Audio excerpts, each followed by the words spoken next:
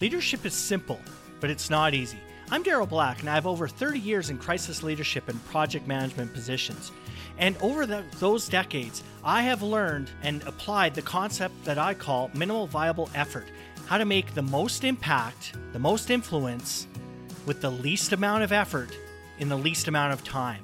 And through those tactics, I have been able to build my influence, lead hundreds of people on operations during crisis and projects.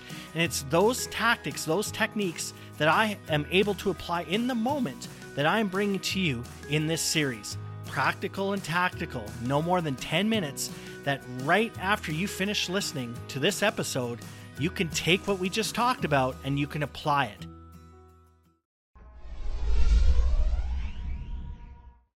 Hey, I'm fired up. I am fired up. I got a comment on YouTube short that I did, and it pissed me off, frankly. Not because I don't know the person or anything. What's firing me up is the post was about empathy, and I post and I talk about a clip from A League of Their Own, which is where Tom Hanks, Madonna, it's a baseball-themed movie, and the character played by Madonna, she's crying, and Tom Hanks turns around and says, "Are you crying? Are you crying?" Which is a classic scene. And so in my talk that I typically do, I talk about how not being empathetic as a leader, as a partner, as an entrepreneur, all of those things, it's actually toxic. It really, really is. And this person put a comment on the YouTube video, which I sincerely appreciate. So I'm not being negative towards that at all. In fact, I really like engaging. But the person said, "So what do you expect? That Tom Hanks would coddle them to a championship?" And so a couple things. One, it really spoke to me because it pisses me off, because so many leaders, that's what they think. They think that it's up to the team. It's up to others to bend to your will. So you've got a certain approach, you've got a certain opinion, you've got a certain attitude, and the expectation is that you are supposed to be changing what you think and what you do to suit my needs as the leader. And I'll tell you, that definitely was old school, for sure. And that's how I was raised, for sure. You know, parents, we even had a kids' table, and were to be seen and not heard, and then not even seen, frankly. You know, all of those other things. In emergency management, in corporations, in leadership in general, it was really revolving around the man, the notion of the man. And it pisses me off, because we still have that attitude that as a leader, others have to change how they act and all of those things, because that's the way I want it. Well, unfortunately, too bad, so sad. If you want to be a leader, then it's up to you to be adaptable. It's up to you to change. It's up to you to meet your followers, the teammates you support, wherever they are. Because we were having our parents were having these same conversations about us when we were growing up. So remember that. Figure that out. Look objectively. Think about that. These were the same conversations, and we turned out okay as far as we're concerned. So leadership has changed. Leadership is now about the leader supporting the team. The leader is about figuring out what makes people tick. And why I'm so fired up about it is because leaders just don't get it. They just sometimes don't get it. That it's a burden to be a leader. It's a pain in the ass to be a leader. It means that you don't always get your way. It means that you sometimes have to adjust your to the wind, adjust your sails to the wind. And if you don't like it, then don't be a leader. People that aren't flexible, the people that don't recognize that to get the most out of people, to influence the most people, to make the most impact, you have to meet people where they are. And you shouldn't care. You shouldn't judge them. You shouldn't decide whether their viewpoint is legit or not. Too bad, so sad. If you want to sit and sit in the cheap seats and complain about other people and complain about other people not changing and complaining about this, that, and the other thing, then don't be a leader. Don't be a leader. Just be a good teammate. That's great.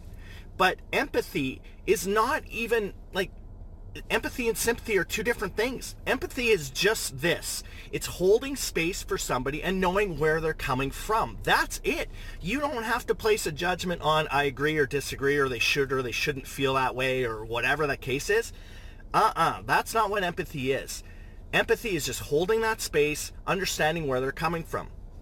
That's it. And then you can decide what you're going to do about that. But as leaders, what I'm saying is it's toxic if you don't view people from an empathetic way, if you don't try to put yourself in their shoes. It's not just a cliche, because selfishly, it makes your job easier to figure out what motivates them, where they're coming from, what is their background, what is their culture, all of that stuff. Why are they here?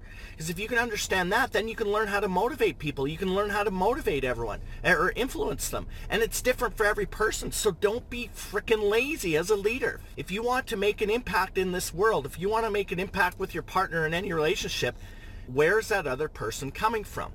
I've got a couple of really good, I got a lot of stories on this one, but I remember I was in a what's called an Emergency Operations Center, EOC, for a large wildfire. And I was working with a whole bunch of people from that area, in addition to myself and other teammates that come in. And so in the morning, we're showing video of this large structure that that was on fire, and we actually lost it. We lost the structure. Massive structure.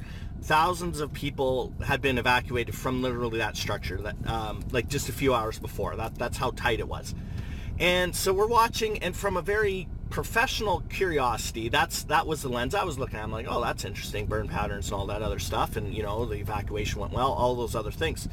And somebody on the team that I support, somebody from my department essentially, she's just standing, you know, 2 people away. She starts crying and she leaves. I knew right there, and so my job is to create psychological safety and understand where everyone's coming from. I knew that I had effed up and we had effed up. Here's a situation. She was from that municipality. She had lost her home to that same wildfire. Bad enough, but she was in the Emergency Operations Center. She had nowhere to live, but she was there to help. She had a job to do, and it kept her busy. Great.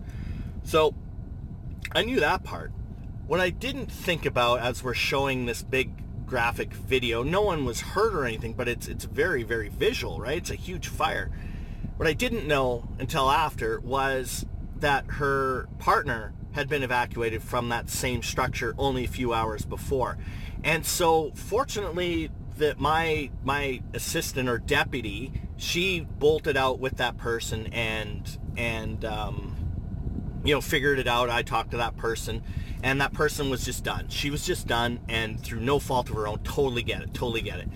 Now at that moment, or you know, right at that moment, I recognized that I had effed up, and she actually, we agreed to support her. She was no longer kind of fit for the operation. It was just too much for her. I totally get it. So we made arrangements to reassign her to something else.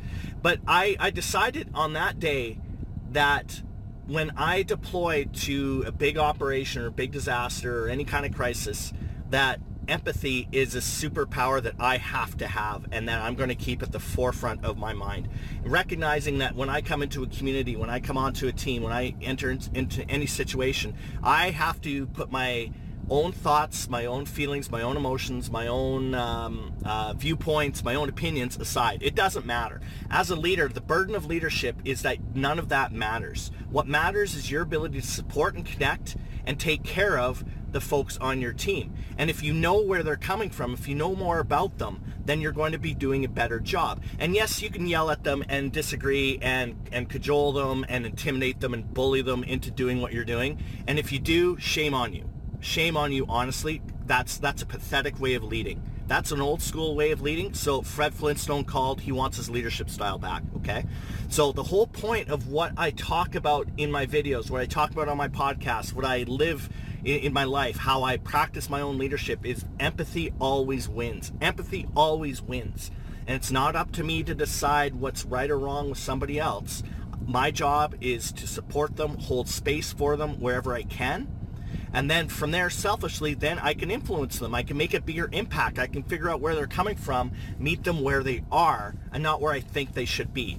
Because if I if I'm stuck in my own ways, then it's going to be all about me, and yeah, I'll get stuff done, but ultimately that's not going to be the best option.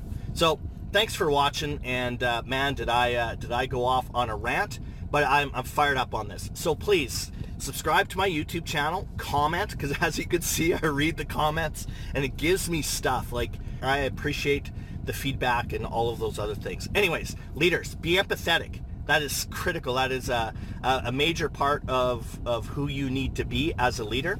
You didn't have to be back in the old days, but we should have been.